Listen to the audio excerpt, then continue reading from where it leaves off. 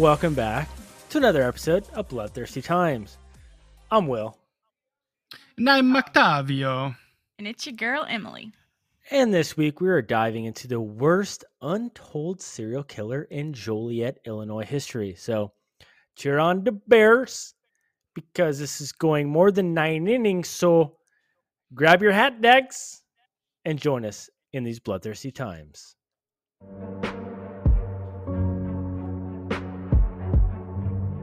Serial killers do on a small scale what governments do on a large one. They are a product of the times, and these are bloodthirsty times.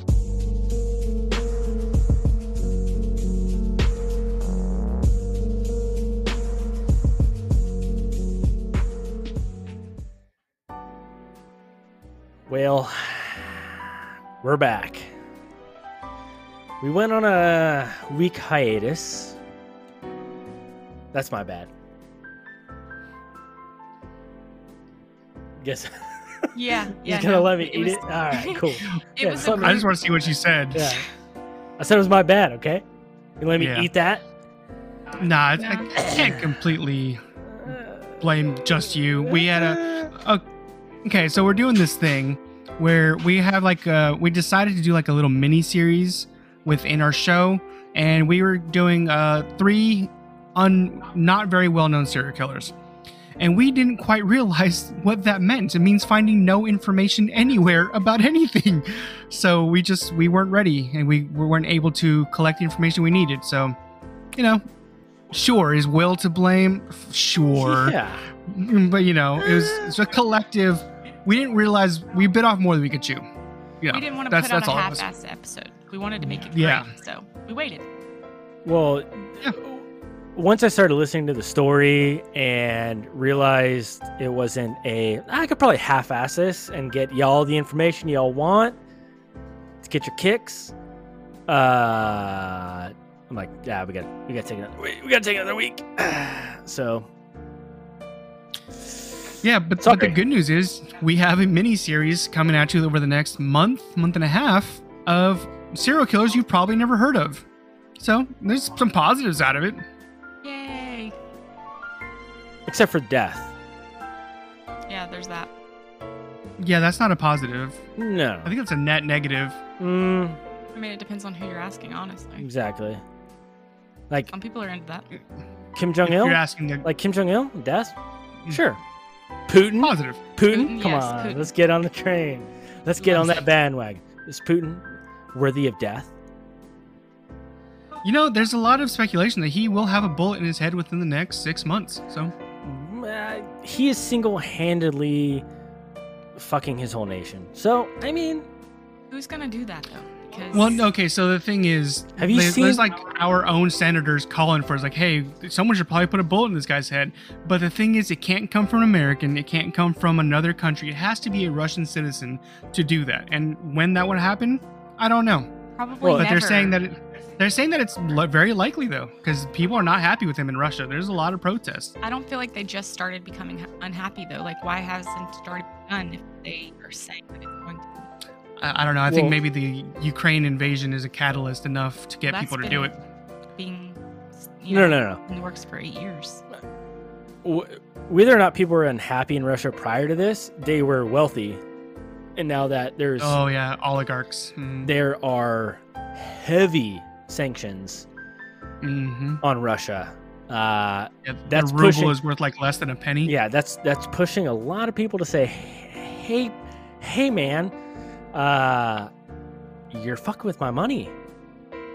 It's really And shitty that people waited until their money was fucked with to care. That's just the world. I don't know. It's always been that way. But also, he wasn't invading another country earlier. No, but he invaded first, and they were kind of like, yeah, sorry, Ukraine, like, we feel our hearts are with you and stuff like that. But then the second their money got fucked with, people were like, oh, yeah, we're going to kill that dude. Like, it became 20 times more serious to them than it did prior. I can agree with that. Just Yeah. like over here, like, people are fucking blaming Biden for Germany's gas prices. Like, do people not understand how that works? No, it's just Clearly. Biden's problem. It's just Biden's problem. it's just high gas prices are simply just an American problem. No other country in the world is dealing with this. It's just America. You know who controls gas prices? The president. Biden. Biden. Did you know that? Y'all didn't know that? Yes, he controls them for every country in the world. Dude, we're gonna piss off It's true. so many people. Yeah. And I don't know how we ended up here. So But, many people that are like, "Fuck Biden, man! He's making my gas $6 a fucking gallon, bro." Stop putting the fucking stickers on the gas pumps, though. Jesus, sick Or of seeing it- that shit. Or I did that. or putting his I- son like, "I hope gas prices don't get this high." Oh And yeah. it's his son all fucked up on heroin. He is a heroin addict, so Well. that is true. That's the only thing he's committed to. Yeah. Well, But anyways, Let's we got quickly- we digressed super early this episode. Go America. The Bloodthirsty Times podcast does not reflect on any of our ideals or Except for all of political them. Except for all of them. opinions. Except for all of them. except for we are literally saying these things. So No, I promise I don't like the gas pump stickers. I stick by that. All right, so you can send Well, all your angry emails to Emily. Thank you. I'll read them and I will reply as per my last email. a straight corporate pettiness. Mm-hmm. My name is Richard. Thanks for having the background music to our conversation about Bullet Through Putin's Head. I Yeah. hope you enjoyed your week Appreciate off, it. Richard. Yeah. I don't know if we can What? afford him that much longer because gas prices and shit. I don't. He works remotely. It's fine. Sorry. That's weird sound was my dog. Oh, not a tambourine. No, that was just my dog. That's our scratching herself. that's our assistant, our new Richard. In case he can't show up, we're trying out a new person. They have Wow, a you're saying- tambourine, not a you're piano. You're saying Richard's the dog. Wow. Okay. No, the dog's see where you- replacing Richard. I see where you stand on this matter. All right. Well, Well- that went from quick announcement to whatever that was. It was our Hey. catch-up Alright, well- moment. This is how we do Mustard. it. Yeah. Well, let's start on the new episode. Now, this week's episode takes us to Joliet, Illinois in 1983, which was called Juliet, and there's a nearby town called, can you guess it? Joliet. Joel. Romeo, you fucking idiots. Oh. Romeo and Juliet. Ha And they called it Joliet. Oh my Yay. god. I didn't see that coming. Me Yeah, either. well, I work with imbeciles. Now, Joliet, Illinois, in 1983 was dubbed Terror Town, USA, after the numerous weekend slangs during that summer. Joliet is the fourth largest city in Illinois and home to numerous famous people, including Lionel Richie. Hello. Is it me you're looking for? I'm so glad I didn't pick a song to sing because I totally would have screwed that one up. I didn't. You don't know that song? No, I do. I can just was see gonna sing it in someone your else's. eyes. Well, Completely different. yeah. Moving grew up on. in- he grew up in Joliet. Yeah. Now He, it's he gave up tennis for singing. he did. He made that good decision. There were Yeah, he did. a lot of famous people that came from Joliet. Yeah, surprising amount. Yeah. Yeah. Like the Blues Brothers was based on Oh, Joliet. yeah. Yeah, that's true. There were some other famous people that I don't remember their names, but yeah, they were from there. hmm Now, Joliet sits on the Des Plaines River, and a lot of, I'll say large businesses, but I mean major corporations, Mars, Amazon, those type of businesses. They set up Yep. distribution centers in Joliet because it has one of the largest inland ports in North America. But we aren't here to talk about the good stuff. No, nah. We're going to be talking about some bad stuff. One of the worst On- mass murders in their history. But, you know, I digress. And this is your blanket warning now. I'm starting it now. It's not going to get gnarly right now, but I'm telling you right now, it's going to get bad. Like, it took me over a week. Even more than think- today. So maybe 2 weeks. Yeah, I think it's about 2 weeks. Yeah. You've been looking into this, and we, like you said, we had a hard time finding information because I think 2021 was like the first book ever written about this case because no one talked about it. But yeah, I think as far as whenever we talk about a serial killer, I think just go ahead and assume it's going to be some gnarly stuff in there. And we don't Yeah. hold back. And this is 1980s gnarly. Mm. So it gets bad. Any case, let us begin. On June 17th of 1983, Teresa McKean was heading out for the night after her long shift at the EJ rail yard. She left at about midnight, and she only lived about 5 miles from that railroad. She headed home and soon noticed a truck parked along the side of the road with its dome lights on.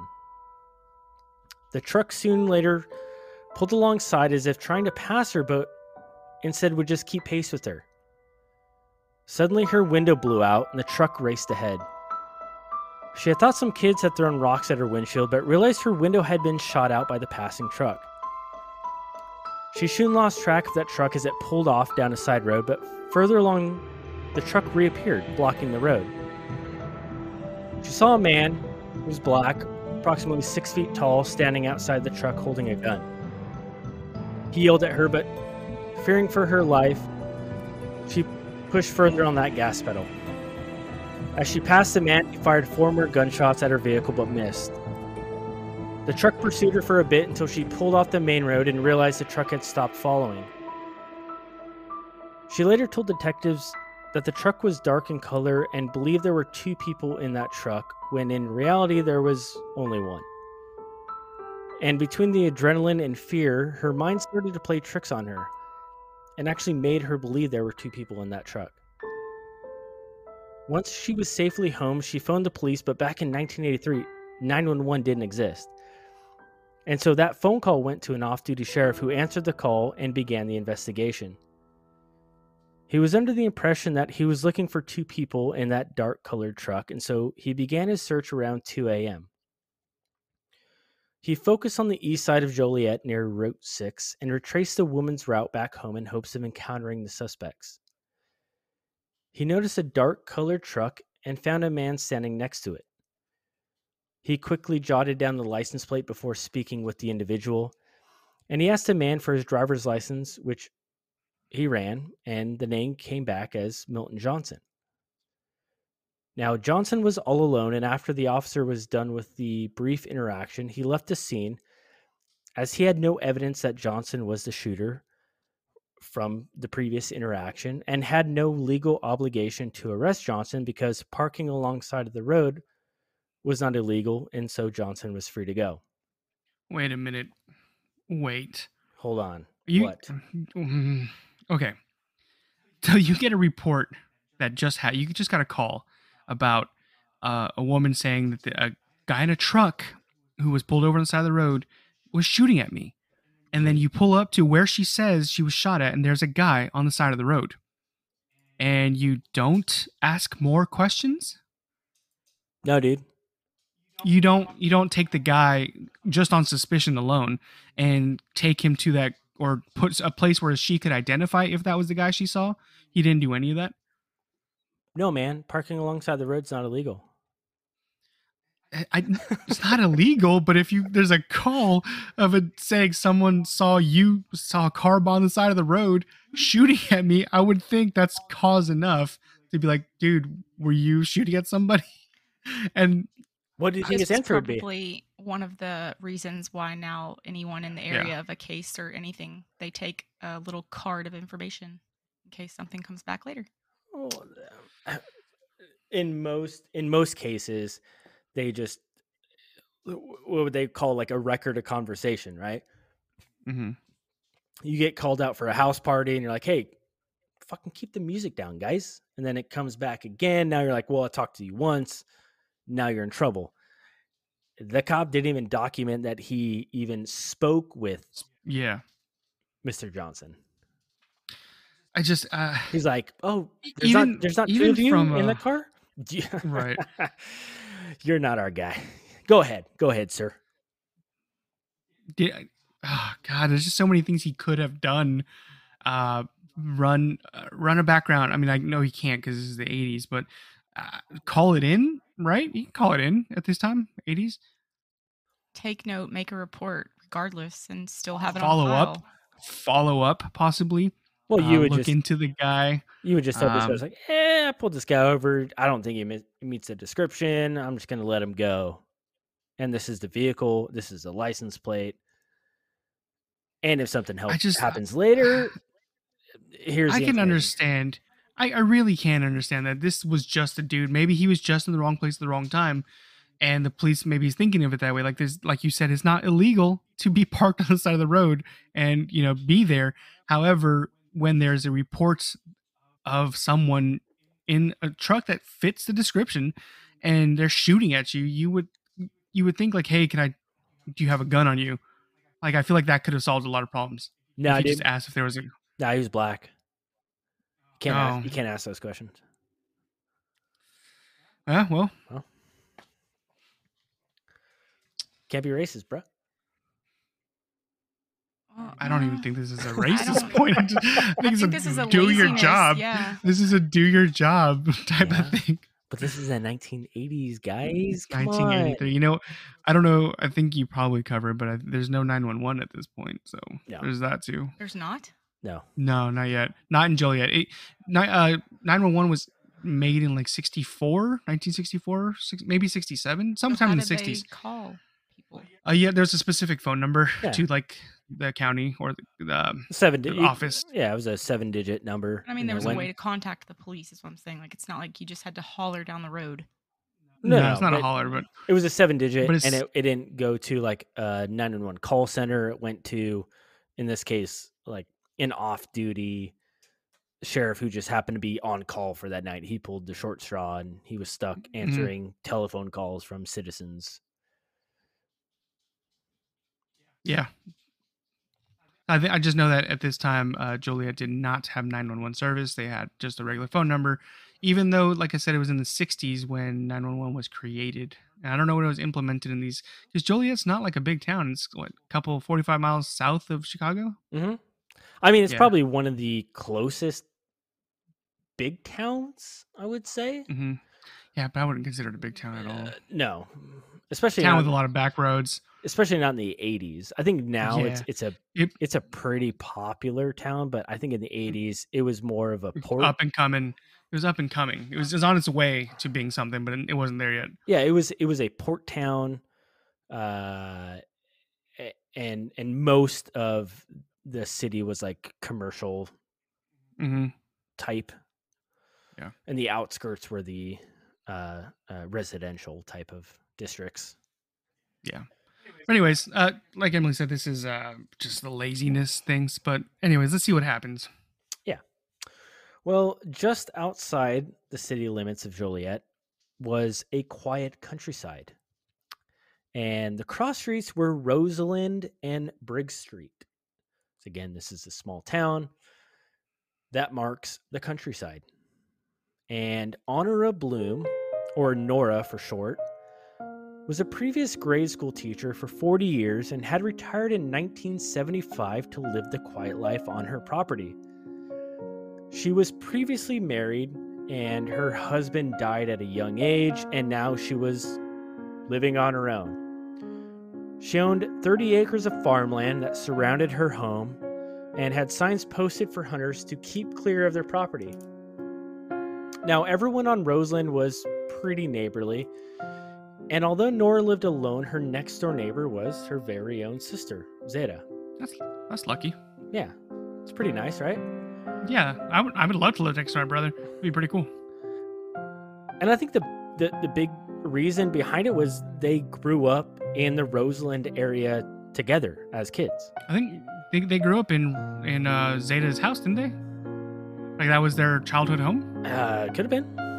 Yeah, I think because she had the husband, so the sister moved out, but Zeta lived in their childhood home. And I think that's why she purchased that property to begin with, was to be next to the family property. It makes sense. Yeah.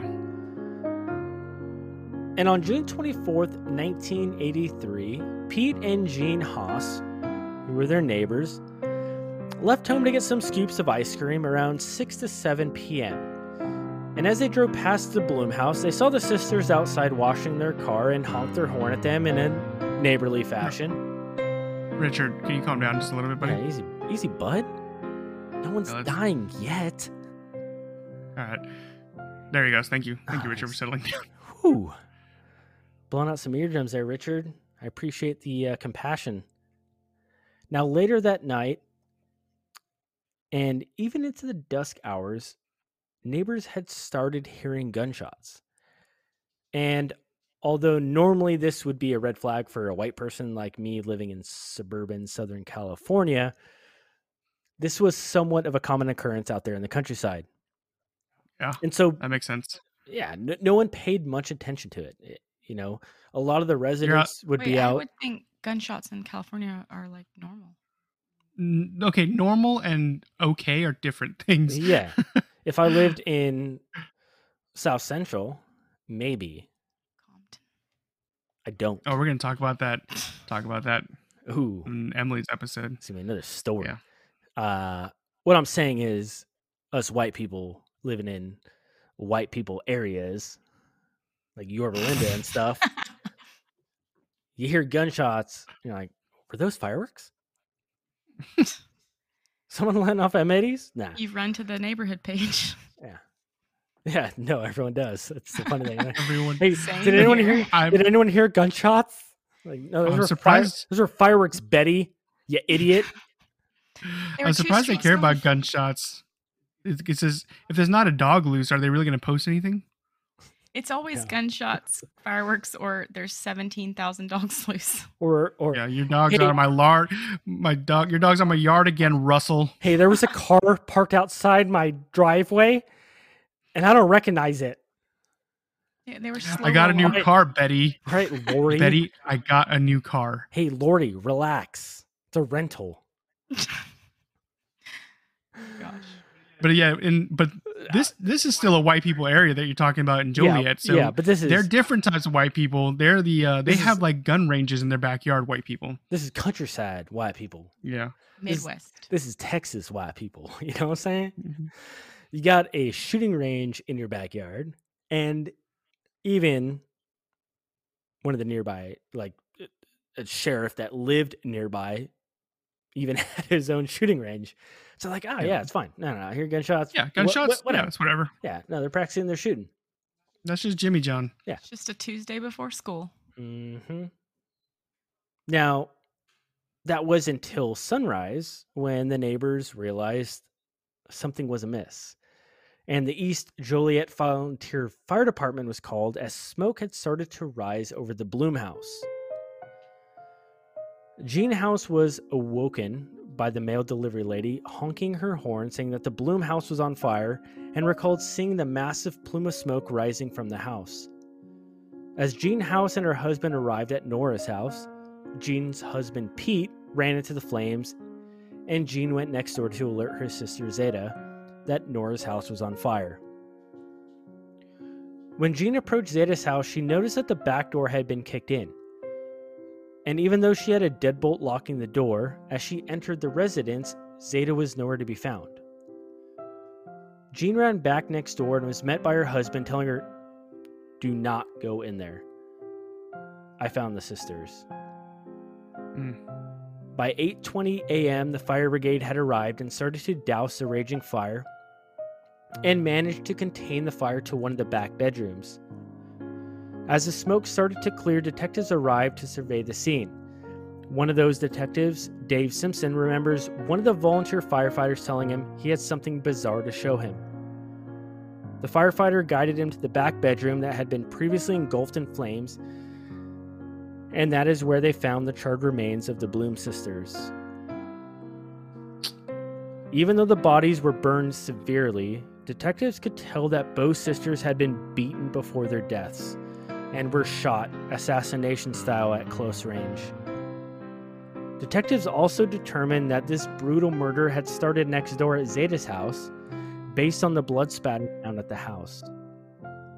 It was then determined that Zeta was brutally murdered and then either dragged or carried to her sister's house before Nora met the same fate. Now, the killer, trying to cover their tracks, then set the bedroom on fire, hoping to destroy any evidence linking them to the crime. Jean House was baffled by the crime and couldn't understand why someone would do such a thing to these sweet sisters. And even more horrific was the way the bodies were found. The sisters were stacked on top of each other in what is known as a 69 position. What the fuck? And to make this crime even more atrocious was that one of the sisters had a turkey baster shoved into her vagina. And again, if y'all did not heed the trigger warning in the beginning, I apologize. Because this is just the beginning of the mayhem that would occur in the summer of '83. So this is his starting point? Yes. Just, oh my god. So I don't even know what to say. Like it. I'm lost. I have a loss for words. I don't know. Trust me, That is brutal. Writing this was very difficult. Yeah. So these two, I guess. How did he know the sisters lived next to each other? This killer. Happenstance? Like, what happened? I don't. Okay. Well, I guess go on. Tell me what happened because I'm having a hard time understanding. What the fuck? Yeah. Why? Why was it so necessary? Why was it necessary to be this brutal? Like, why? And I assume that the positioning was on purpose to make the scene worse. I can imagine that would be the reasoning. I guess. I don't know, man. I'm at a loss. That's insane. Yeah, it is very insane. So tell me what happened. I need to understand. So the killer first entered the house of Zeta Bloom and broke open the door with such force it took the door jamb off the wall. Holy shit. Authorities found that the house was ransacked with newspapers thrown everywhere. They found one of the sisters' dentures on the kitchen counter and saw that the telephone handle had bloodstains on it. Now, during the sisters' autopsies, it revealed just how brutal the murders were. Nora Bloom was stabbed 3 times in the neck, suffered a skull fracture, had a gunshot wound, and from the heat of the fire, it burned away her left foot and her entire right leg. Damn. Her face was charred beyond recognition, and most of her hair had been singed off. She also happened to be the sister that was violated with the turkey baster. Zeta Bloom had suffered a gunshot wound to her abdomen, and then the 2 sisters were positioned on top of each other, and then the house was set on fire. Does that mean she was alive when she was on fire? They were saying both of them were probably dead before The fire actually took hold. Yeah. The gunshot wound killed. They're saying the gunshot wound. That's not good. That's not good, but at least they weren't shot and being burned alive. Correct. Yeah. Nora was stabbed to death, and Zeta was shot, and then they were dead. Positioned the bodies, and then burned the room that they were in. In the weeks to come, friends and loved ones of the Bloom sisters came to mourn their death and were left with a lot of questions unanswered. Why them? And why were they murdered so brutally and then burned? Jean House had trouble trying to figure out those questions as well. There are 7 driveways on this street at the time, and they picked that one. Why that one? I was worried the killer might come back, but my husband Pete said, "Well, Jean, you know the perpetrator never comes back to the crime scene, so this is probably the safest place in Joliet." That's so false. We They know always that. go back. We know that. They don't. Bless their hearts. We study this. I do like the part that I heard in the book about this. I do like how the investigators, I guess, were like, did they piss somebody off who was coming down the street? Like, Yeah. that Zeta has a mouth on her now. Yeah, She'll tell someone what for. Yeah, she'll And yell at you. they're- You park in the wrong driveway. She's gonna tell you what for. So, they were really like, who could she have pissed off this time? How she must have really pissed them off this time.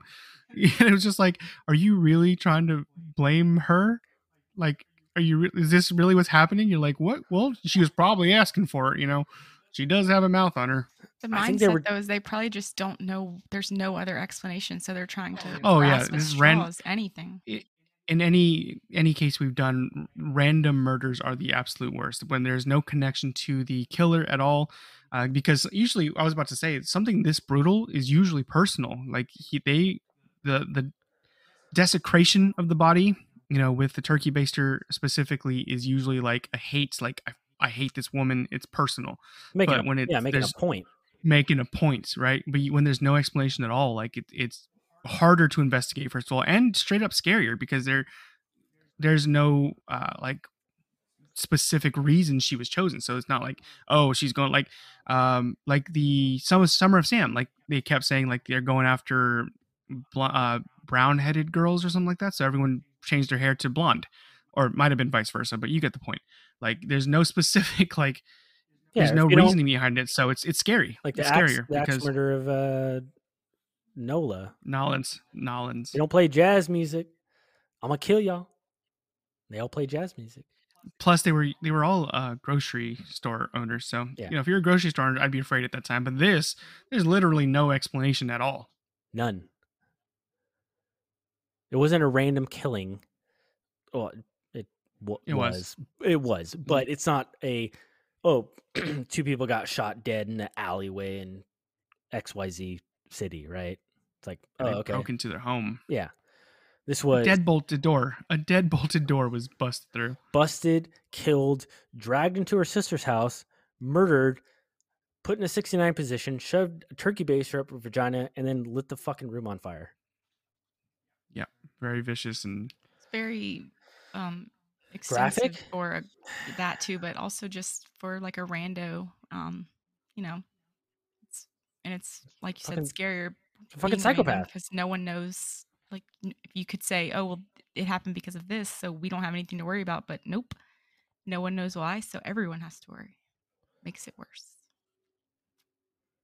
Gotta be terrifying. Very. Now, 1 week later, Eric Johnson, who had just started a steady job at the Andrew Corporation in nearby Orland Park, which Andrew Corporation was a manufacturing plant for radio equipment, like antennas, repeaters, that type of thing. You get the gist. mm-hmm. And was heading home in his red Chevy pickup from work after his 3 to 11 p.m. shift and made it home around midnight. He found his nephew still watching his almost 1-year-old son. Now his wife, 20-year-old Terry Lynn, was still not home after she had gone out with one of her girlfriends. And this was not unusual to Eric, as his wife liked to frequent the local bars. So he stayed up a couple hours with his nephew before finally turning in around 3 a.m. When he woke up later that morning, he noticed his wife had still not returned after her night out. And again, not unusual for her, not just because she was a barfly, but also because she had been unfaithful to Eric in the past. And he figured she probably went home with some locals from the bar. At around noon, he started to drive around Lockport, the nearby historic port city, where the nearby watering hole, the Moose Lodge, was located. Which I'm assuming is probably like the Elk Lodge, like those lodges, like the Moose Lodge, the Elk Lodge. You think it's what are they called? A Shriner? Yeah. Wait, what? What's it called? Elk Lodges are Shriners, right? No, I don't think so. What's a You shrine? sure? What's a Elks Shriner? Lodge. There's the Moose Lodge, Elks Lodge.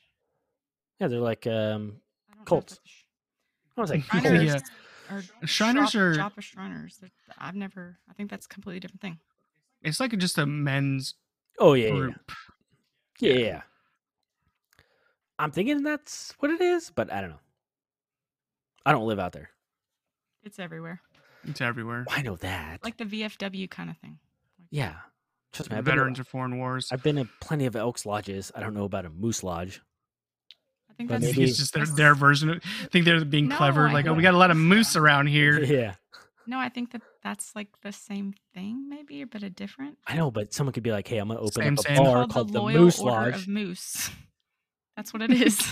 Get the Nice. fuck out of here with that. There's one down the road from us. I'm sure there is. Yeah, I'm sure there's Used to play plenty bingo out there there. with my grandma. Sure, there's plenty. It's on Gay Road. Well, Eric went out looking for her, and he found her blue Dodge van still parked across the street from the Moose Lodge, and then proceeded to drive to his mom's house where he gathered some relatives to start searching for the area, for her in the area. I said that fucking weird. You said that weird. I said that very weird. Now, after a fruitless 5-hour search, he finally filed a missing persons report with the Will County Sheriffs at 5 p.m. And again, it wasn't necessarily strange that she hadn't made it home yet, but today, Saturday, July 2nd, was their son's first birthday, and he knew she wouldn't miss it. Terry Lynn was known around the Lockport area because she worked at the White Hen Pantry since she was 16 years old. And the White Hen Pantry is like it's a chain of convenience stores that I think are now since closed. Probably. Yeah, I think I looked it up and they're all closed. But many in the area knew her as Athena McCall. She had a nickname. She had moved to Florida because she got married and then ran away from her husband when she was young, I think 16, and used the name Athena McCall.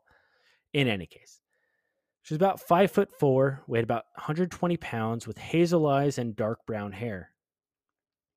One of Eric Johnson's friends, a former police officer in the nearby small town of Lamont, began the search for Terry and believed he saw her traveling in her blue van around 7 a.m. that Saturday morning.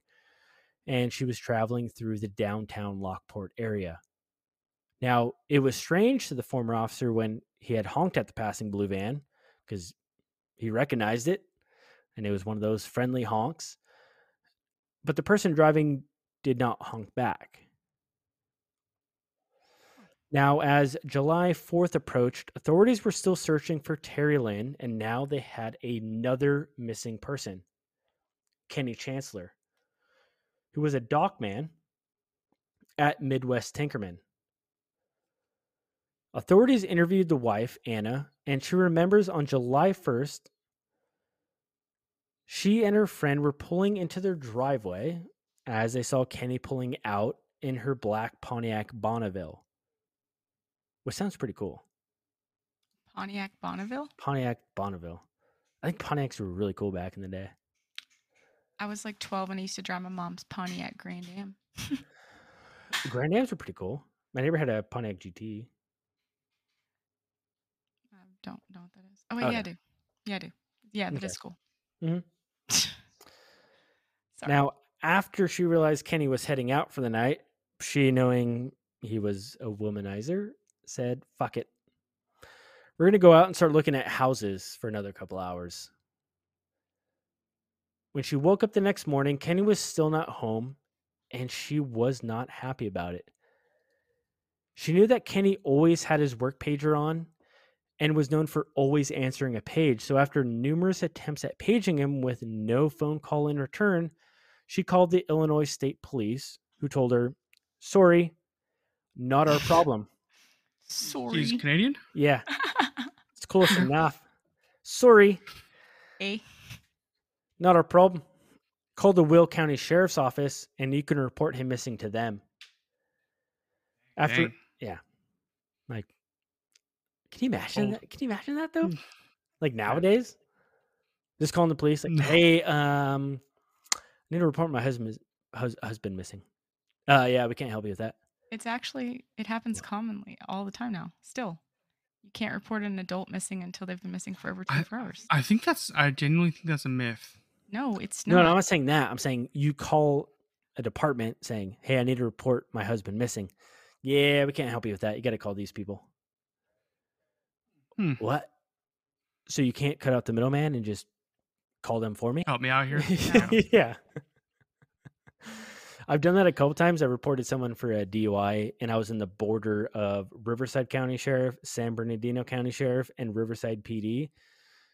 And when I called 911 to report the DUI, I went to CHP, and I told them where I was at. And they're like, "Oh, let me forward you to Riverside County Sheriff." And so they forwarded me to the sheriff's.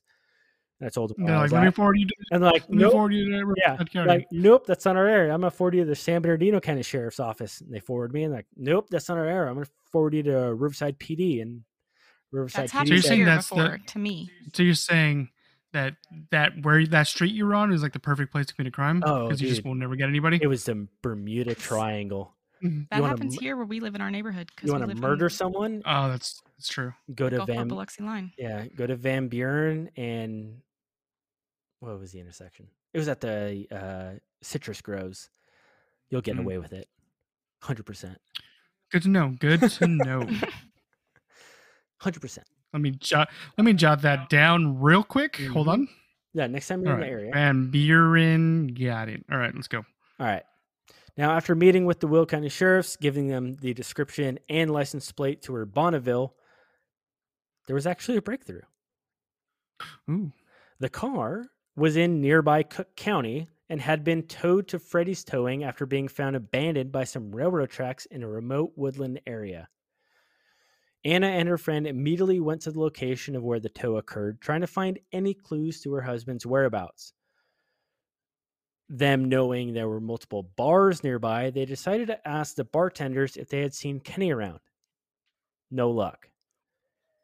Anna and her friend went back to the tow yard on Sunday, where an employee of Freddy's Towing gave them access to the impounded vehicle. And it was strange to Anna that the car had no damage on it, and wondered why it had been abandoned. Why did they tow this car? Yeah. Well, we know So you why, just find it- but No. I'm questioning we know what happens, but I'm questioning the people who towed it and didn't ask questions. Like, would this be a common occurrence? Like, oh, there's another car on the tracks. Because wasn't it like half on the track or something like that? Mhm. Yeah, there so was a storm that had that was coming through. I think it was like midway through, and they were getting a lot of stranded motorists in the flooding, and so they thought like, oh, this car was trying to get away from the flooding, got stuck on the tracks. Okay, that makes more And sense. I thought they were just being negligent. No, it was stuck on the tracks, and they're like, hey, we gotta tow it immediately because it's gonna cause a hazard to any trains that come through. And you can't have that train yard runs like their economy. So So that was the reason for the tow. okay, that makes sense. Anna didn't know that. She shows up, looks at the car, and like, there's no damage. Like, why did they tow this car? And so she requested that the employee open the trunk to see if Kenny's body was inside. But the only thing Anna found was an overnight bag with some clothes and toiletries and a large box of condoms. Ooh. Dun dun dun. You have to make okay, it was unopened, to be fair. It was. It was unopened. It's prep. That's not even okay, that's not the questionable bit. Condoms or whatever. Tell them about the next part, Will. What else do they find in there? What else? Sorry, I was looking at something else. In the car, Mm-hmm. the note Yeah. written to her husband from a woman named Athena. That's not his wife's name. No. Do you remember who was nicknamed Athena? Yeah, I do. Do you? Yeah, do you? Yeah, I'm making sure you know. I do know. I know the answer to this. Okay. What was her name? Who's that grocery girl? Okay. The grow cry. Emily, Grow cry girl. what was her name? I'm looking. Go scroll back up. I am. Scroll back up. Give you a hint. It starts with a T. Don't you dare say it. Oh yeah. Terry Lynn. Damn it! I was just about to get there. Yeah. There it is. 20-year-old Terry Lynn. What by Athena? Looky. Athena McCall. And on the back of that note, she saw splatters of blood, Oh shit. and then also noticed that the floorboard also contained blood droplets. In the back seat of the Bonneville, they found Kenny's jacket and the car keys. Now, I don't know, I guess in a moment of pity, the tow service said, hey, we'll take you to the location of where the car was towed. And the area that they took him to was pretty secluded. You know, it was railroad tracks and woodlands.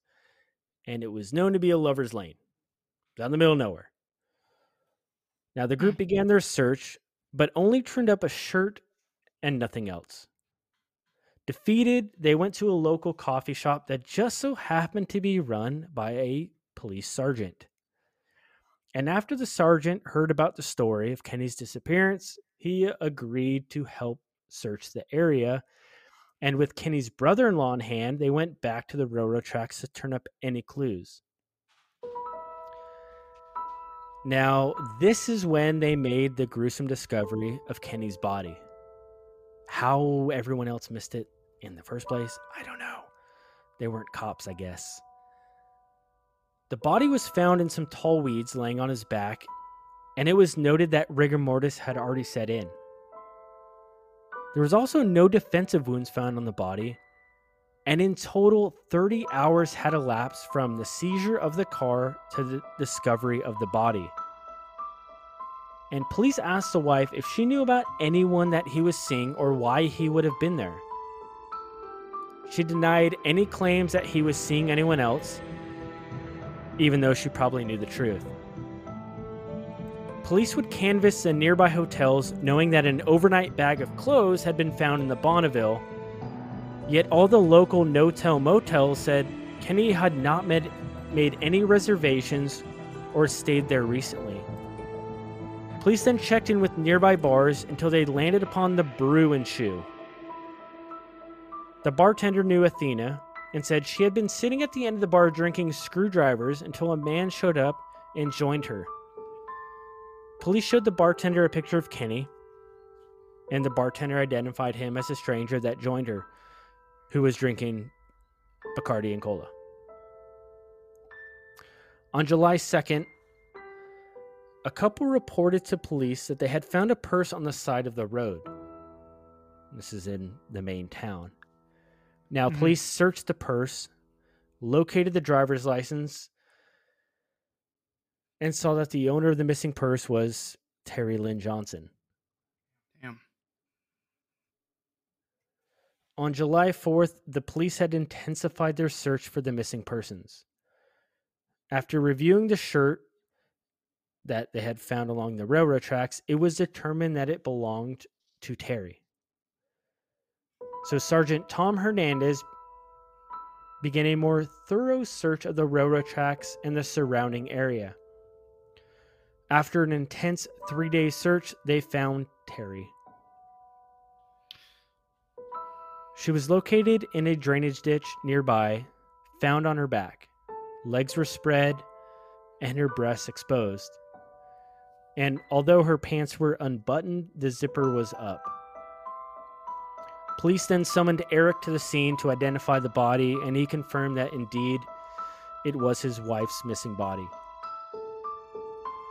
The next day, the autopsy was performed on Terry Lynn's body, and they saw that she had an entrance wound to her back that had exited her left breast.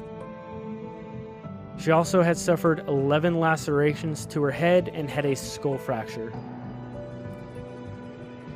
And upon further examination of both Terry Lynn and Kenny's bodies, the pathologist made a shocking discovery. Both victims were killed with a single bullet. The bullet had passed through Terry and struck Kenny in the chest, penetrating his heart before lodging in his hip. It was determined that the caliber had to either be a .38 or a .357. And things started to click. Now, earlier in the 70s, there happened to be a rape in Pilcher Park where the killer, the rapist, stated that he was going to kill both victims with one shotgun blast. Now, after Yeah, that- authorities concluded their investigation, they ruled out that both spouses had any involvement in the double murders. Yeah, that I don't know who it was. It was a news journalist or a newspaper anyway, and they had made that like observation, like, man, this sounds eerily similar to this rape slash attempted murder that happened in the 70s. And like they say that in there when this first happened, like the very next day, the article is like, yeah, this, if you guys remember, 13 years ago, there was something that happened similarly, but that's as far as that went. Yeah, because it didn't. It was, Yeah, it was because it wasn't an actual murder. It was a yeah, Hey, just a brutal I'm gonna rape. kill both of you with the shotgun blast. And now they Yeah, found two bodies that were killed with one bullet, and they're like, yeah, similar in that area. 1970, yeah, in that 1970s case, he had actually said that the rapist had actually said, "You guys line up. I'm going to shoot you, kill you with one pull of the trigger." Yeah, but that one didn't. And then That's as far as they double- went with that, isn't it? yeah, it was just That's like all a. they- It's like, hey, Hey, this sounds really Hey. familiar. You know, I don't know if you guys knew this, but back in the 1970s, Hey. this kind of happened before. you guys Imagine remember if this? they'd done a field interview and had it registered and put in NCIC when it became available. Maybe this was 1970. But I said when it became available. Hey, spoiler alert, we talk about it. Now, although the Joliet area had suffered murders on 2 back-to-back weekends in the summer, dude, summer was in full tilt. Yeah. And that wasn't I going to mean, stop. not only 2 brutal ass murders and someone like an attempted murder. Yeah. Very, And they're like, nah, we're going to party still. yeah. People are going to still, they're going to enjoy their summer. I don't know how this was one of the hottest summers on record in the Chicago area. Well, they got a bunch of, at least in that area, it's nice because they have a bunch of rivers and stuff. So a lot of people like to go like doing lazy river shit. Yeah, summer shit's not for me, dude. You guys can keep it. Yeah. Oh, you're in Mississippi, That's so an understatement. Yeah. You know, I made the joke many times. You know how people get like seasonal depression in like Portland or whatever when it's cloudy all the time? I get seasonal depression in the summer when the sun's out and won't stop. when it's above 75 degrees. Yeah, pretty much anything above 75 degrees, and I just hate everything. Oh, just crack a beer and carry on, dude. What year was this again right now? 83. 83. Okay, so NCIC was Very good, Emily. Very good. available. Oh, NCIS was available? that was in the making, but NCIC was. The fuck is NCIC? I don't It's know. a National Computer Information Center or National Crime Information Center where you can Fingerprints? communicate with other departments and computerized systems to, or back then probably not that much, but in 1967 it was started so police departments could take records of incidents like this and compare them to other incidents that may or may not have happened. They Gee, may who have had cares? this. They may have had No, this they had it. system. No, okay, that's what I'm saying. It may have been there, but did they use it? Yeah. I mean, think about Richard Ramirez. Everyone knows that guy, right? He killed in Los Angeles, a bigger metropolitan area, in 84 to 86, I think. And the different counties refused to talk to each other. That's how he got away with shit for so long. That's what I'm saying. So- If they would have done these things just like we were saying earlier, the people who were there on the side of the road taking a field interview, that would have been a start. No, it's not illegal to be on the side of the road during a crime, but you were there and Yes. Could've- But something may have come back Yeah. later to happen. the thing with them is probably like, how much work do I have to do to put this into the NCIC versus just being like, get the fuck Yeah, out. Get the probably- fuck out of here, you idiot. Was not easily accessible. It's laziness versus thoroughness. Hmm. You know what I'm saying? Yep. You know what I'm talking about. You work in healthcare. Yeah. It's the Definitely know same. what you're Law talking about. enforcement and healthcare are hand in hand. Laziness versus thoroughness. Anyways, You guys are calling all kinds of people out right now. I digress. Now, Ann Shoemaker, age 19, was one of those residents who wasn't going to let those murders ruin her summer. She was attending a party that Saturday night and decided to go on a walk with her friend. She had just broken up with her boyfriend and needed to vent. As they were walking down Bruce Road, a dark truck whizzed past them. She noticed that there only seemed to be one driver as the truck drove off into the distance. And later she sat down with her friend and they started talking about things. A couple minutes later, they noticed the truck had turned around and was now heading back their way, so they quickly ducked into a nearby ditch and waited for the truck to pass. Startled by this encounter, they sprinted back to the house party, and after some thought, Anne decided, man, it's got to be a friend of theirs trying to pull a prank on them. So her and her friend, they hopped in a car and followed the truck. They pulled down a side road, cut out their lights, and waited for the truck to return.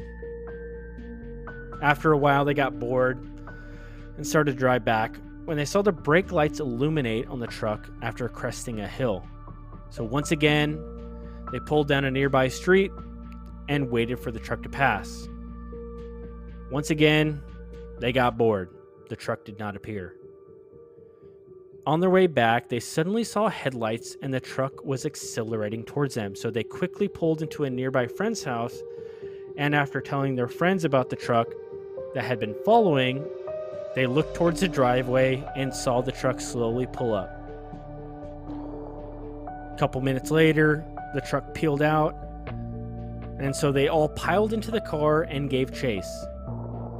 And after briefly losing sight of the truck, they saw it once again, but this time it was pulled off to the side of the road, and there was a man standing outside of it.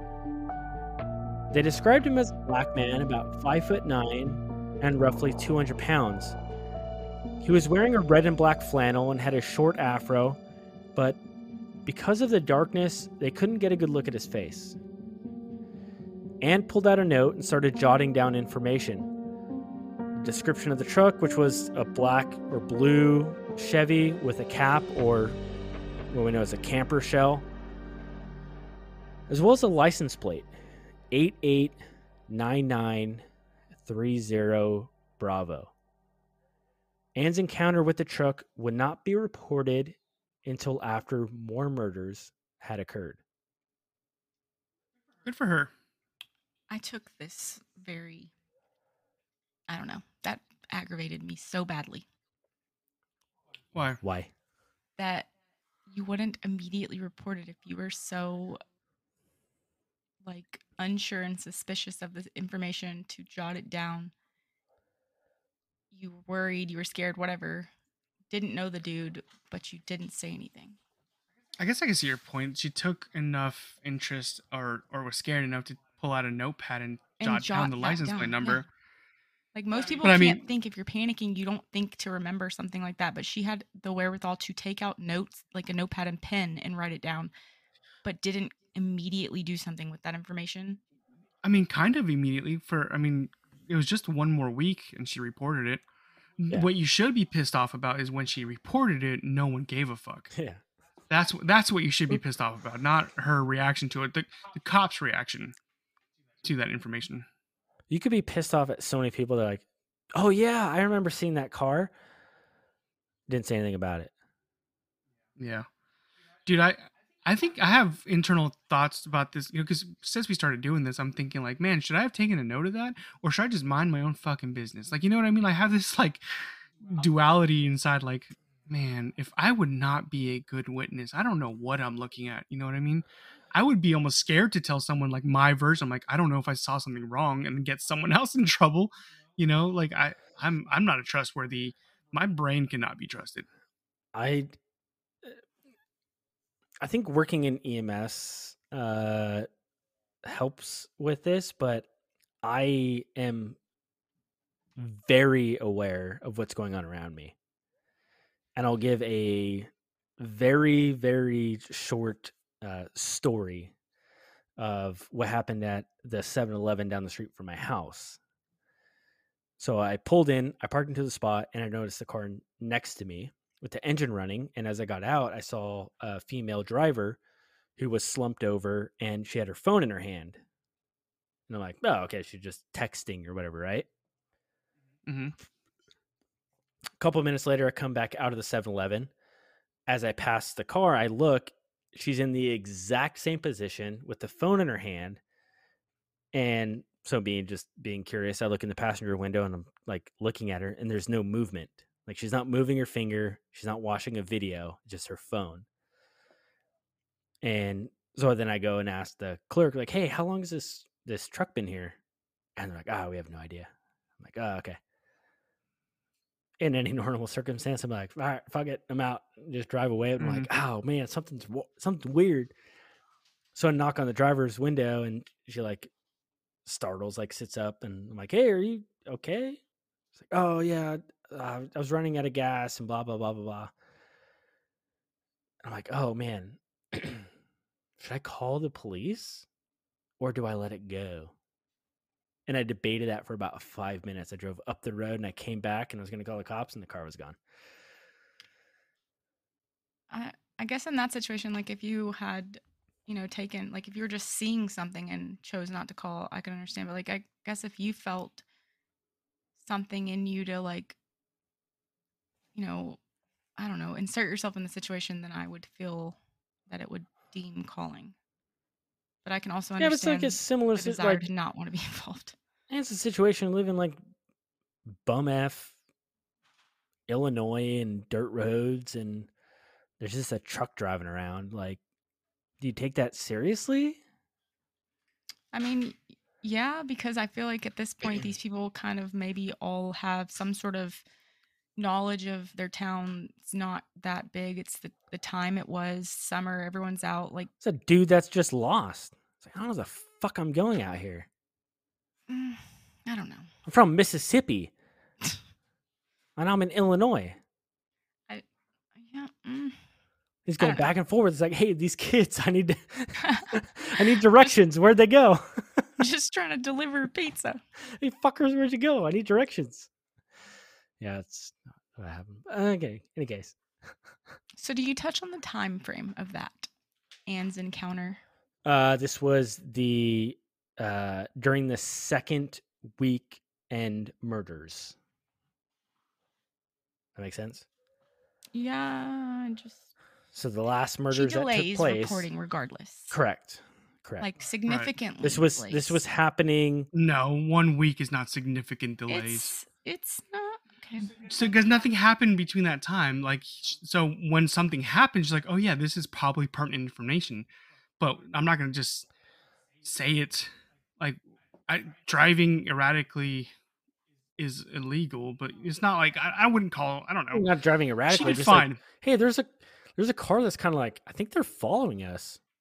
But she also thought that it was like a party atmosphere. Like, oh, they're probably just fucking with me. I'm not really going to say anything. But then when something crazy happens, like a murder the very next week, she's like, oh, I probably should tell someone about this. Hey, that truck that they're describing sounds very similar to the truck that I saw. She did fine. Yeah. You cool with that? Okay. I guess no, but All right. okay. Now, the Will County Sheriff's Office had an auxiliary division, or I guess you can call it a volunteer service. I would call it volunteer. Yeah. But they didn't call it volunteer. They said, you're part of the auxiliary division. And these, I think they called them deputies. They had guns. Mm-hmm. Yeah. But they mostly helped with like traffic control during parades, patrolled businesses at night. They were like the security division of the extra set of eyes. Yeah. It's like it was like more like a deterrent. Like if you see a cop car, you're not gonna do crime. Yeah, it's kind of like that. Yeah, they wouldn't arrest people or like pull people over. They were just more of a presence, directed traffic when needed. But they were still a part of the sheriff's office, so they're all deputies. And at night, they mostly encountered stranded motorists or they happened upon stranded motorists who were very far from civilization out in these back roads. They would help them out and They would also come across couples looking for a secluded place to do the down and dirty. Now, Sergeant Dennis Foley and Stephen Mayer were part of that division. Foley was 50, and this was his 4th year with the department, and he made it to sergeant. His partner, Mayer, who was 22, was newly married. God, why does his name have to sound so close to married? Mayer, married. Newly married, and was very eager to start his career in law enforcement. This was a stepping stone. He was going to college, learning criminal justice, and in the meantime, he was part of the auxiliary division. And on the early morning of July 16th, 2 lovebirds made their way down a rural dirt road in the Homer Township. Richard Paulin was 33, and Kathy Norwood, who was 25. They parked their red Chevy Chevette in some grass near a deserted intersection in the Homer Township. Nearing 3 a.m., Foley and Meyer were approaching that very intersection when they saw a stranger waving at them for help. The deputies pulled over, exited the vehicle to try and help the distressed motorist. Around the same time, Deputy Pat Lombardo, who was a sworn officer, was patrolling in the area when he heard an urgent call for help over the radio near the intersection where Foley and Mayer had stopped for that person in distress. Over the radio, Lombardo heard someone yell in a garbled voice, "Send help, please." He hauled ass in that direction.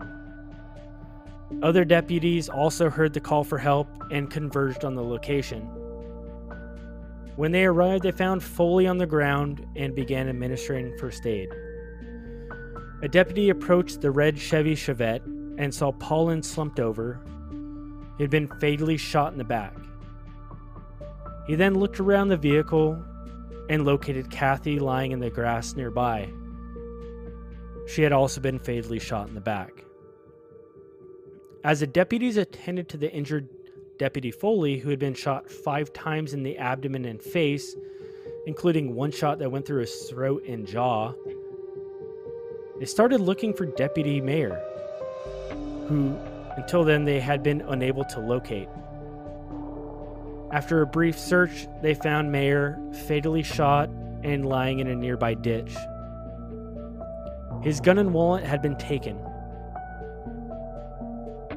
Now, as Lombardo had been racing to this scene, he came across a car on State Street and saw Laura Troutman in a field.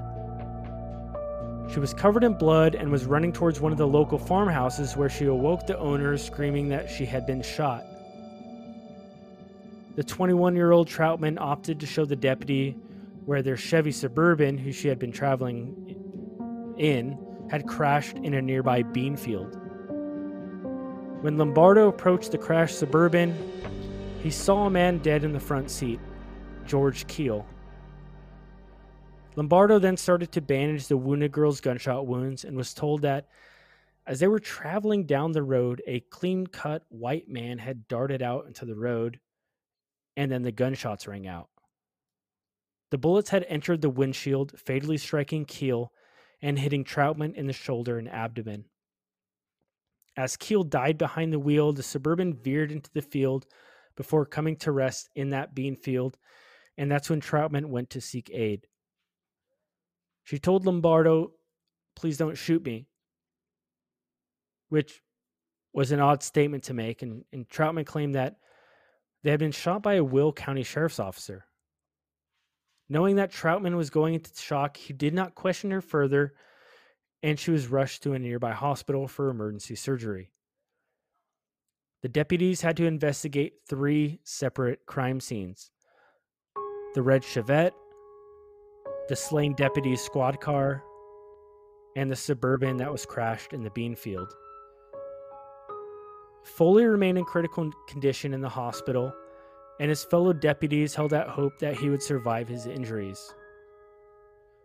Troutman, however, was healing well, and local newspapers took her account as gospel and published that authorities were looking for 2 shooters, one of them being a clean-cut white man, which also similarly resembled the slain deputy mayor.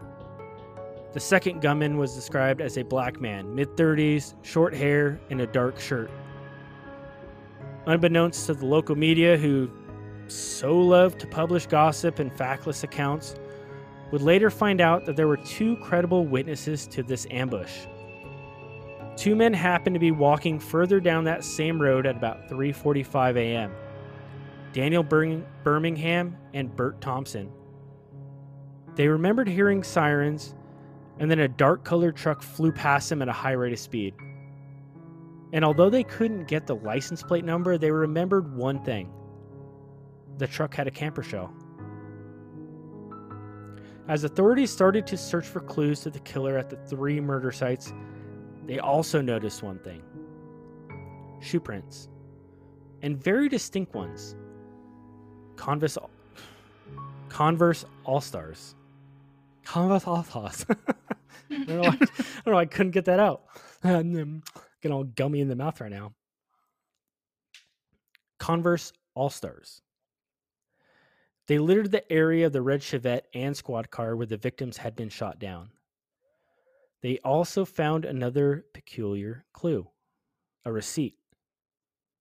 And that receipt was from a local fish and bait shop, and the name on the card that was used was Sam Mayers, who lived locally. They would take this piece of evidence and try and link it to the murders. Why would a fresh receipt be found underneath the slain body of Deputy Mayer in that ditch? Now, some local canoeists who had been floating down the local river had spotted two wallets and a purse that had washed the shore on the bank. After authorities had checked the contents, they found that the wallets belonged to the deputies Foley and Mayer, and the purse belonged to victim Kathy Norwood.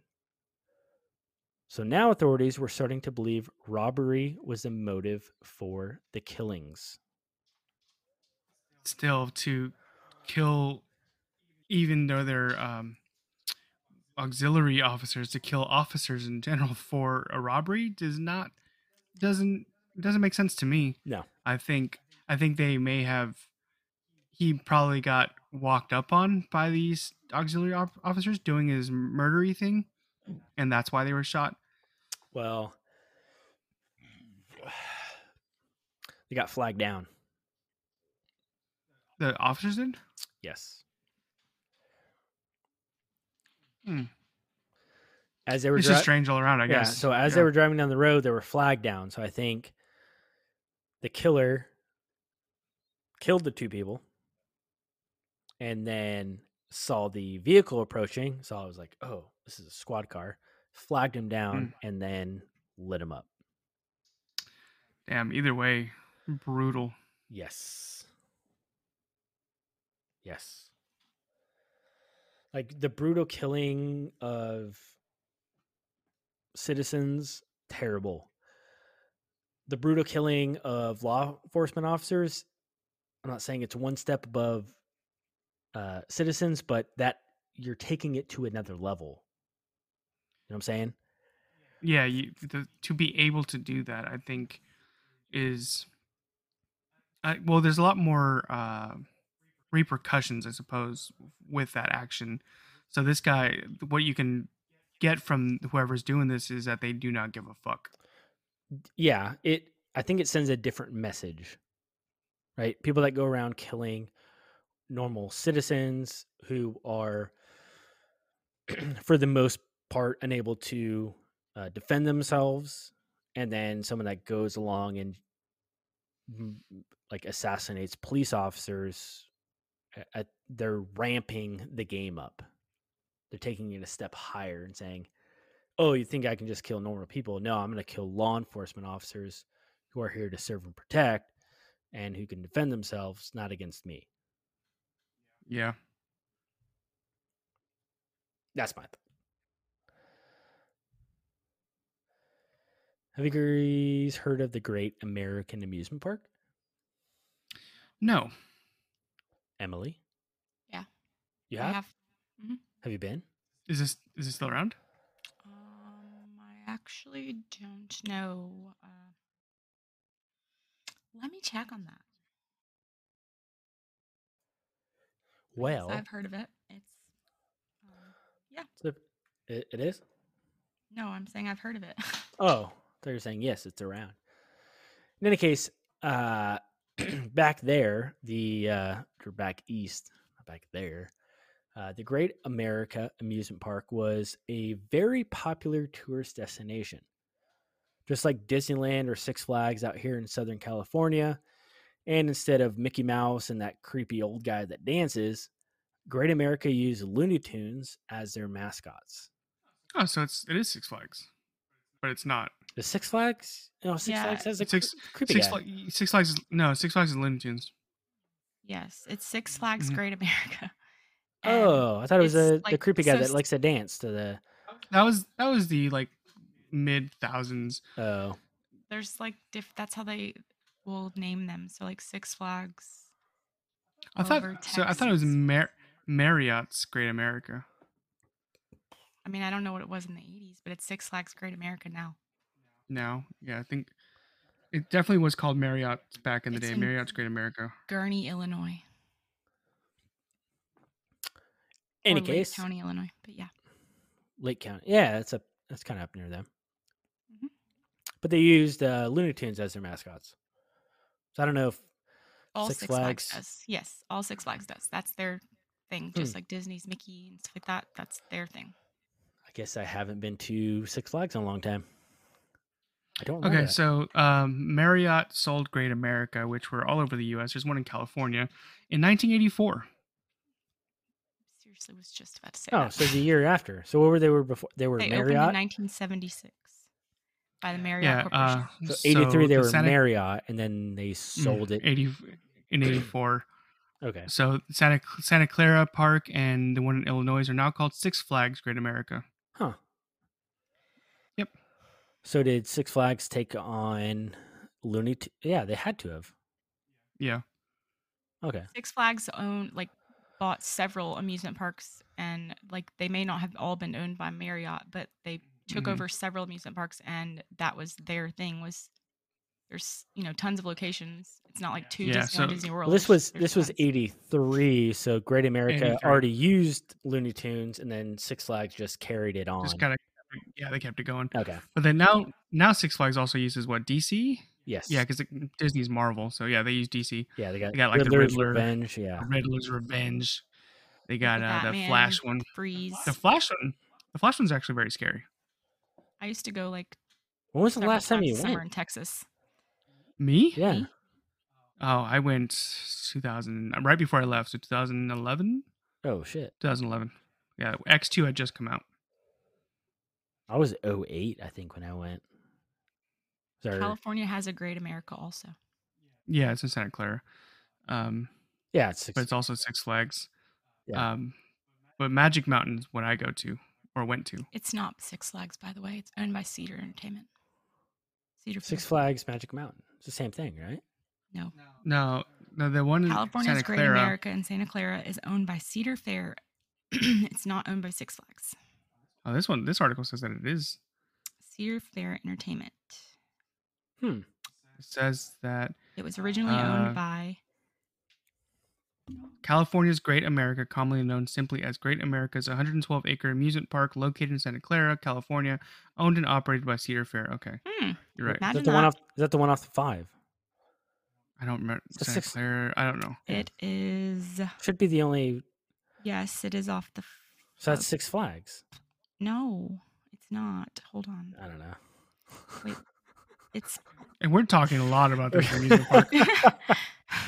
Y'all want to hear about amusement parks? Love them. Anyways, Yeah. we digressed a little too hard on that one. Little digression. No, that's more than a little. Me equals confusion on Six Flags and fucking whatever else you're talking about. Now, anyways, Saturday, July 16th, Tanya Little and her boyfriend Tony Hackett decided to make the 3-hour drive to Great America, spend the day enjoying the roller coasters and doing couples shit. They entered. Don't sound bitter, I'm dude. not bitter about it. I'll go by myself.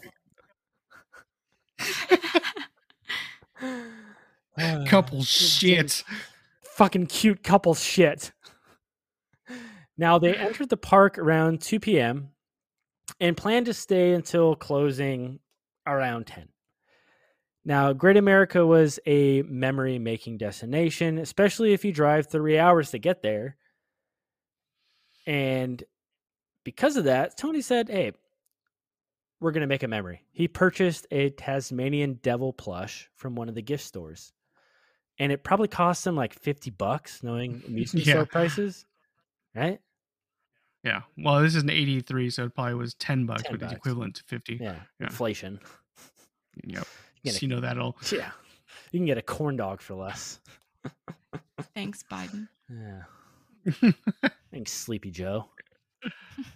Now, he paid cash and was given a receipt for purchase, which he stashed in his front pocket.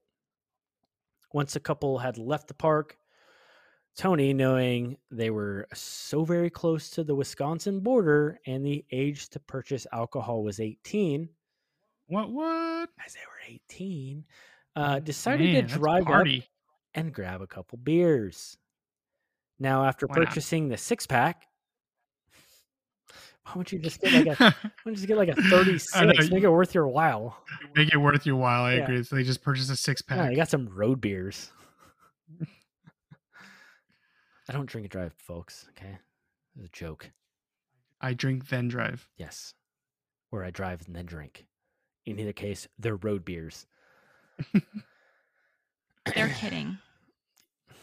We're not. And after purchasing the 6-pack, they made their way back home, but got lost and ended up in Chicago. And after orienting themselves, finding the correct highway to take them back home, they continued their travels. At around 1:30 a.m., Tony was getting too tired to drive, so he had Tanya switch to continue their couple-hour journey back home. And even after the driver switch, they realized it was still probably unsafe to continue driving, so they pulled over on the southbound I-55, and they were going to sleep it off until sunrise, and then they would continue home. Well, that was the plan until a stranger crept up to their car and shot Tony while he slept. The stranger then forced Tanya into his truck, their truck, and told her to get on the floor. Knowing the stranger had a gun, she tried to avoid eye contact and just stole glances at their face to burn it into her memory. The stranger then told Tanya to sit beside him, and they proceeded to drive around for a couple hours. Seeing that it was still dark, Tanya asked the stranger, what time is it? I faded off there. 4:30, they replied. The stranger then shoved a rag in her mouth and used the rest of it to cover her eyes. When they were about a dozen miles south of Joliet, the stranger proceeded to stab her, and she started to lose consciousness. She was pushed out of the truck and collapsed in the median of the highway, left for dead. Roy Tushek was eager to go out fishing and left at the crack of dawn, 5:30 a.m. He wanted to find the best fishing spot before others beat him to it. As he was driving down Route 53, he happened to look in his rearview mirror and saw what appeared to be a hand protruding out of the grass median. He immediately doubled back and saw a woman lying in the median. Again, 911 wasn't a thing yet, so he proceeded to wave down a passing motorist to help with this woman in distress. With the help of the Good Samaritan, they put the woman in the back of his car and beat feet to the local police station, knowing that this police station had a volunteer fire service that could render aid. She was in critical condition, and the Good Samaritan raced ahead to let the Wilmington police station know that there was an injured woman heading their way and to get the paramedics here pronto. A deputy who had been patrolling the area heard the radio call for a person down in the median and headed to the scene. On his way there, he was told that a Good Samaritan had picked up the woman and was heading to the Wilmington station, so he changed his course. When he arrived at the station, the woman was being loaded to the back of the ambulance, and she was able to give a description of her boyfriend's vehicle, and after she was rushed to the nearby St. Joseph's Hospital, and then the officer returned to where she had been found and started to begin his search. The officer spotted the gold Plymouth on I-55 and pulled up behind it, gun drawn, as he was the only officer on scene. As he approached the vehicle, he saw Tony sprawled out on the front seat dead. He was stiff, and there was blood and broken glass strewn about the inside of the car. The officer noticed some fibers, red fibers in particular, both in and outside of the car on the pavement, which was indicative of using a cushion as a makeshift suppressor. Tony was killed with 2 bullets to the chest and a single bullet to the head. When Tanya arrived at the ER, she was in full arrest, and every life-saving attempt was made. She had dual large-bore IVs in her arms and had a feeding tube in her nose. The detective Maduga met her at the hospital while she was on the surgery table. He knew that he needed to extract as much information as possible from her, as he knew she might not survive, and they needed to find this madman. Tanya, barely able to talk, said that the stranger was a black man, about 6 foot to 6'2" and heavy set. He had a pot belly, but more distinctly, had a strong body odor. She remembered he was wearing a long-sleeved blue plaid shirt and jeans, even though it was very muggy that day. Detectives wanted to try and gather enough information to compose a composite sketch of the suspect, even though she was in and out of consciousness. Officers on the scene of the murder soon found a Tasmanian devil plush underneath the body of the teen driver. It was determined that the stranger approached the passenger side of the vehicle and shot Tony while he was asleep. They towed the car to a nearby police station for further investigation and looked around the grass median for clues. The only thing they were able to find was a Miller Lite can and some smeared blood near the center median. During the surgery, the doctors observed that she had been stabbed in the chest, and the knife had pierced her pericardium and entered her liver. The pericardium is a sac surrounding the heart, so it didn't stab her in the heart, just barely missed it. grazed it, yeah. It then penetrated her pancreas. The stranger had left her to die after that brutal stabbing. Can we just talk about how crazy it would be to see an arm sticking out of the median? Like, as that person who saw her, what's his name? Roy Tuchek. the black guy. What's his name? Roy Tuchek, he's the Sims. black guy. No. Sims was the black guy. Okay. Tuchek was the first one, flagged down Sims. Sim was the black guy who Okay. helped him. Sims was the one that hauled ass, almost got pulled over by the cops. Mhm. Basically said, fuck you, I'm not stopping. Went to the police Yeah. station and said, hey, there's a white lady got a coming woman. and she fucked up. But yeah, just I keep thinking, like, if I had seen, because I was in his rearview mirror, or Yeah. he just happened to see it. Yeah, He's so just I would he's be just like driving and then like casually looked in his rearview mirror and saw a hand. sticking out of the median. Yeah. I don't know that I would believe I saw that. You know what I mean? I would be like, nah, that I'm just gonna keep driving. There's no way that's what I think it is. Especially at There's no 5:30 way. in the morning. Yeah, I would just I like, gotta get to fishing. I would just like freaking like crunch my eye boogers real quick and be like, hold on a second. What the fuck was that?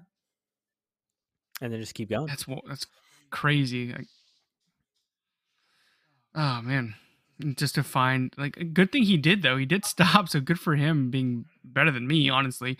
But just like Well, to pull over and see, not only, yes, I did see an arm sticking out of the median, but it belongs to a dying woman. Mm-hmm.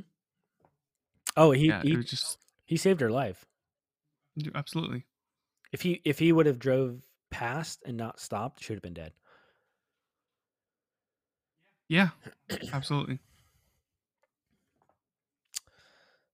Y'all ready for the next one? This one sucks. Yeah. This one really sucks. Ready? All right. So the local ceramic shop is called Greenware by Mary. and it was a popular shop for those looking to purchase ceramics and also those that wanted to learn about the trade. It was normally a pretty busy attraction for the locals who loved ceramics, and on August 20th, 1983, Pamela Ryan and her friend Barbara Dunbar jumped into the red Blazer and headed to the ceramic shop to spend a day perusing the numerous amounts of ceramics available and gather supplies. Now, during the day, a number of local townsfolk had passed by the ceramic shop and, not noticing any cars in the parking lot, thought, yeah, we'll come back another time. At about noon, Edna Hawk, who was passing the pottery shop and seeing that it appeared to be empty, poked her head in and called for the owner. Not getting a response, she flagged down some local deputies, and fearing that the shop was being burglarized, the deputies approached cautiously and entered through the rear doors of the business. They stumbled upon the first body, a woman with light shorts, pink blouse, gold-rimmed glasses, and they found that her hands had been tied behind her back. She was bleeding profusely from her chest and had blood coming from her mouth. Close by was another woman with gray hair and a pink and purple house dress on. She, on the other hand, was not tied up, but in the same fashion was bleeding from her chest and mouth. On the south side of the property, a third body was found. A brown-haired woman with a red tube top and jeans. She was bound and gagged and again was bleeding from her chest and mouth. Near the bathroom of the business was the fourth and final victim. Bound and gagged, lying dead in a pool of her own blood. Police immediately requested the assistance of more deputies and radioed for the coroner. There were 4 bodies needing to go to the morgue. Upon investigation, Anna Ryan was the only victim who had been shot. All 4 of the victims had been stabbed repeatedly in the chest, and yet there was no evidence of sexual assault. The murderer had also stolen all the victims' purses and took off in that red Chevy Blazer that was parked in the lot. Damn. This would be confusing because the other attacks were all involved sexual assault. So for me as a detective or officer in this case, I wouldn't necessarily think they were linked. Yeah, no, it wouldn't be a one of those red flags. It would be a red flag like, holy shit, there's 4 dead people here. But you wouldn't connect the dots to the other murders based on evidence that was found, I think differently, but maybe that's because I'm a What female. What do you think? I do think that I would connect them. Murders are a dime a dozen, but the sexual assault aspect of them, to me, would make them all stand out and make me think that they were connected. Well, that's what I'm saying. This one There was no sexual assault. Yeah, this one, there's no evidence, so it would separate itself from the previous murders that took place. But it was in a public place, so I guess I would have, I don't know, I guess I must be thinking further into it, I guess. You're putting thoughts into your own head, ma'am. No, I'm just thinking like if that were, it wasn't, they weren't all like in a public setting, so where it would have been possibly easy to get caught. There was maybe a timing worry, like, it was a rush kind of thing. Like, I don't know. I just would have planted that further in my head that it would have happened possibly if it wasn't where the location actually was. It wasn't like at a business or something that someone could have walked in or whatever. Oh, so you're saying that he would have sexually assaulted them if he didn't, maybe someone did walk in on him where he got scared? Yes. Okay. Oh, okay. I see what you're saying. I get what you're saying. I got really confused. I'm like, but I'm like, it wasn't a public building. Yeah, I think yeah, I understand. Like, Yeah. Everywhere else yeah. is like countryside or someone's house versus a business on a major road. Yeah. Anyone could walk in at any moment. Yeah. But then again, they killed 4 fucking people in one shop. Yeah. That's insane. And only one of them was shot. That must have been a brutal attack. And they said it had to have been with like a machete style knife, right? Like that's how big the cuts were.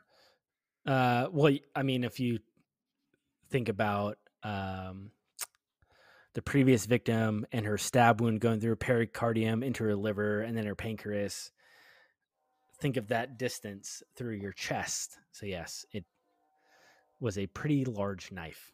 Just think though how much force and how long it takes to stab 43 times. Damn. Yeah, you're gonna be winded. That's a lot of time. You Yes. Just go ahead and that's unnecessary. Is all I'm thinking. Like it's go ahead and grab a knife again. and then go grab a honey baked ham and stab it 43 times, and let me know if you're not winded. I can barely do chest compressions for a minute, so there's no way I could do that for even 2 or 3 steps. That's a lot of work. Well, I guess good thing this guy was in shape. Pot belly. It seemed just angry, but yeah. Man, what anger does this guy have? Like what? I don't know. He's so angry. Like it like again, like if you go by statistics of what we know of killers or murders, I guess specifically, usually the more brutal ones are people you know. It's personal. Why does this look personal when he doesn't know? He doesn't know any of these people. Yeah, when they're It's random crazy that killings, he's but so much. Yeah, they're brutal. random. Yeah. That's another thing that I was saying about like the timing. He didn't have enough time. Is he may not have expected 4 people and didn't have time to do what he wanted. So especially after spending however long it took to stab 43 times. That's also true. That's a good point. He didn't expect. I think because 2 of them are related, right? Mother and daughter. Maybe he expected mother-in-law and daughter-in-law. Yeah. So he probably expected them, and he could handle 2. But when these patrons were in the store, he's like, "Well, I guess I'm just stabbing 43 times instead of raping this time." But either way, even if he had sexually assaulted them, they weren't even the owner, so like he had to expect at least one person, the owner. Yeah, he should have known at least Marilyn owner was going to be there. Yeah, and then I think the 2 that showed up were a surprise, and then the third one that showed up, or the fourth one, I guess. Okay, well then that brings up a whole different fucked up perspective. What made this guy who was brutally viciously attacking these women, what made him just like, oh, look at this shop, I'm just gonna walk in there? He probably knew it was like an old lady thing, like there was no cars out front, just like what's her face driving by, didn't see any cars, thought she'd pop in. He was like probably thinking, yeah, I know this one lady works there, owns this place, she's probably in there alone, there's no cars, I'm gonna go in there, kill her and rape her. But then whoop, there's some people in there, so now he didn't have enough time to do what he wanted, and then shit, there's a 4th person now. So gotta shoot one of them because I don't have time to stop him. He probably went in there for the owner, knowing like ceramic shop. Who's coming? It's like going through a Joann's. It's like, how many people are here? And then realize, I guess. Oh shit! There's actually people here.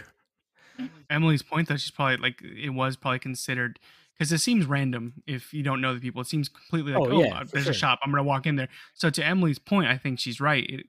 Little old ladies go to the ceramic shop, so there's no power there that no one can overpower him there. So easy kill, I guess, to put it crudely. No, I agree. Simple. Yeah, I think he was just looking for the thrill of the kill and not didn't want anybody fighting back. Yeah. It's like, oh, ceramic shop, fish in a barrel. Yeah. So now, following this brutal murder of 4 innocent women in the ceramic shop, tips started to pour in, and authorities were busy investigating all the leads. Now, most of these leads were dead ends and provided little to no further information into the murders.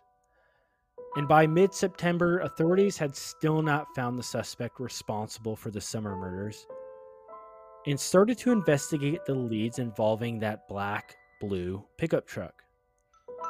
Something I want to talk about real quick. You Uh-huh. say that there was a bunch of dead-end leads. I think, did I listen right when they said that people were calling in as like they weren't just wanted to get someone in trouble?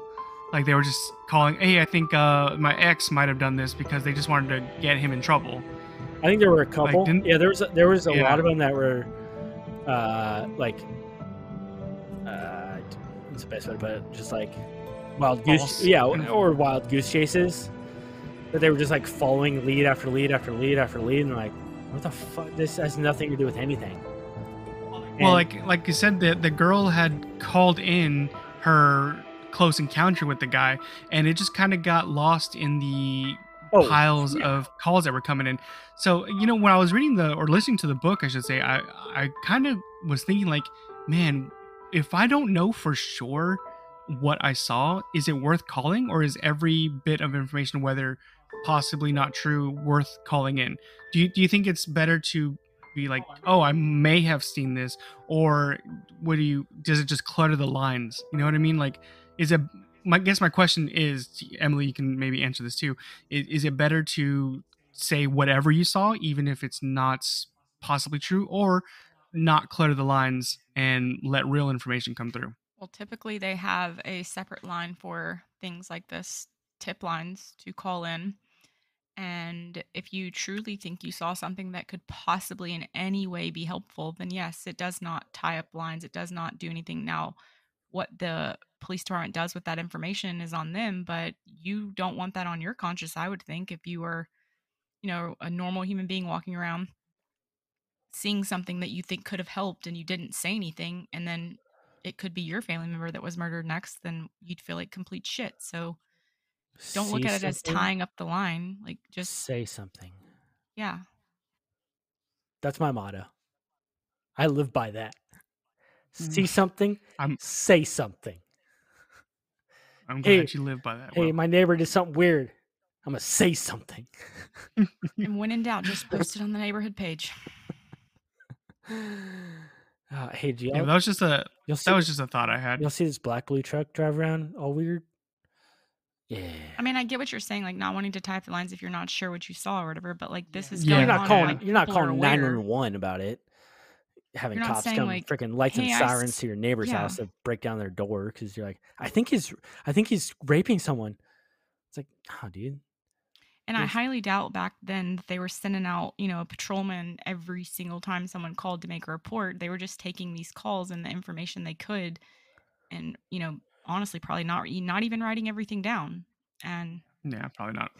I mean, we saw like I know I we'll would. talk about next episode with the phone call or the girl that had the close encounter. We'll talk about her more in depth next episode, but that was real information that led pretty much, spoiler alert, directly to what they needed to find. She had the information with her for how long did you say, Emily? 8 months? yeah, She had 8 that months. information? Mhm.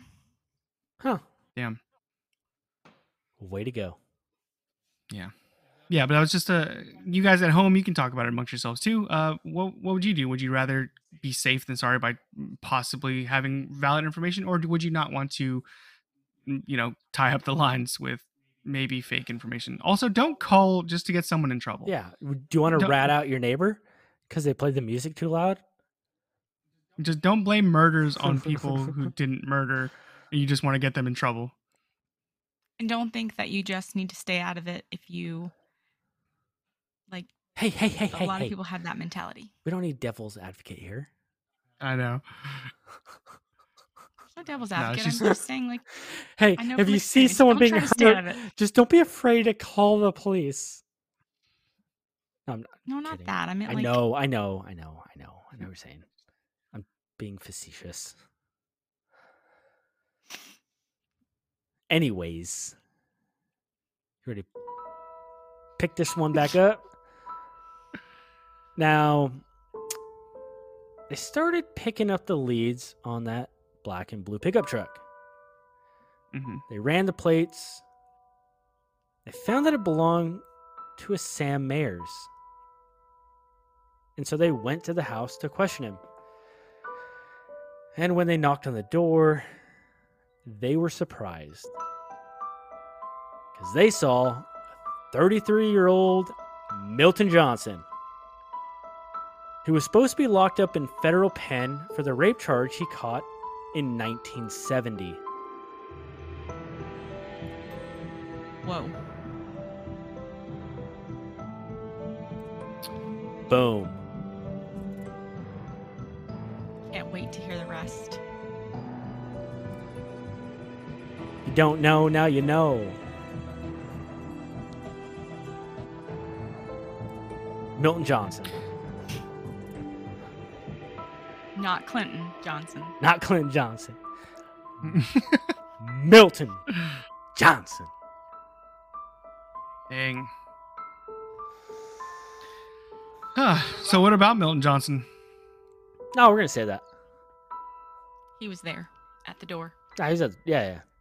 Like, hey, is this your truck? Oh, so He's a truck? you're Hey, what's saying up? we have to wait. You have to wait till next week to hear the end, right? Correct. Psych. No, not psych. You're waiting until next week No. to hear the end of this. You're waiting till next. Yeah, wait till next week to hear You the can end of this. motherfucking wait to hear what Milton Johnson did. He didn't do anything. He answered. He did. It's a witch hunt. It's a witch hunt. He did do something. He answered the door. He did answer the door. Hey. Right. He was on parole. Selling Girl Scout cookies. Okay. Check it. Right. So catch the end of this serial killer. Next week we get into the investigation, the trying to arrest the guy, and then his crazy ass trial, which is wild. His trial is wild. The trial's not. It is. The evidence It's is nuts. like, oh, I saw that coming. Oh Mhm. shit, I could saw that motherfucking way. Trial, not so much. The trial is wild. Y'all be blown away. Yeah, but we did tell you it's gonna be a two-parter, so you're gonna have to wait till next week to find out the end. Well, All right, hit us up on our socials at Bloodthirsty Times at Facebook and Instagram, bloodthirstypod@gmail.com, bloodthirstypod at bloodthirstypod on Twitter. We have a link tree in all of our bios, and we Do love I? fan submissions, so do that. I think I gotta add one to my bio. Do you? I don't know. You think you got a what in your bio? Send it to me. I don't have the link The tree. link tree? Oh, you have your OnlyFans in your bio. Yeah, Take that out. obviously, it's what Well, I makes can me put that money. on our link tree. I can put that on our link tree if you Okay. want. You don't want to see me dance? All right. Well, Yeah. we'll see you next week. Love Bye. you. Don't harass women. No. Yeah. Don't buy a black, blue Chevy pickup truck. No, those are actually pretty cool. We'll post a picture of it. It's a pretty cool looking truck. Side note, it is pretty cool. Just don't kill people with it.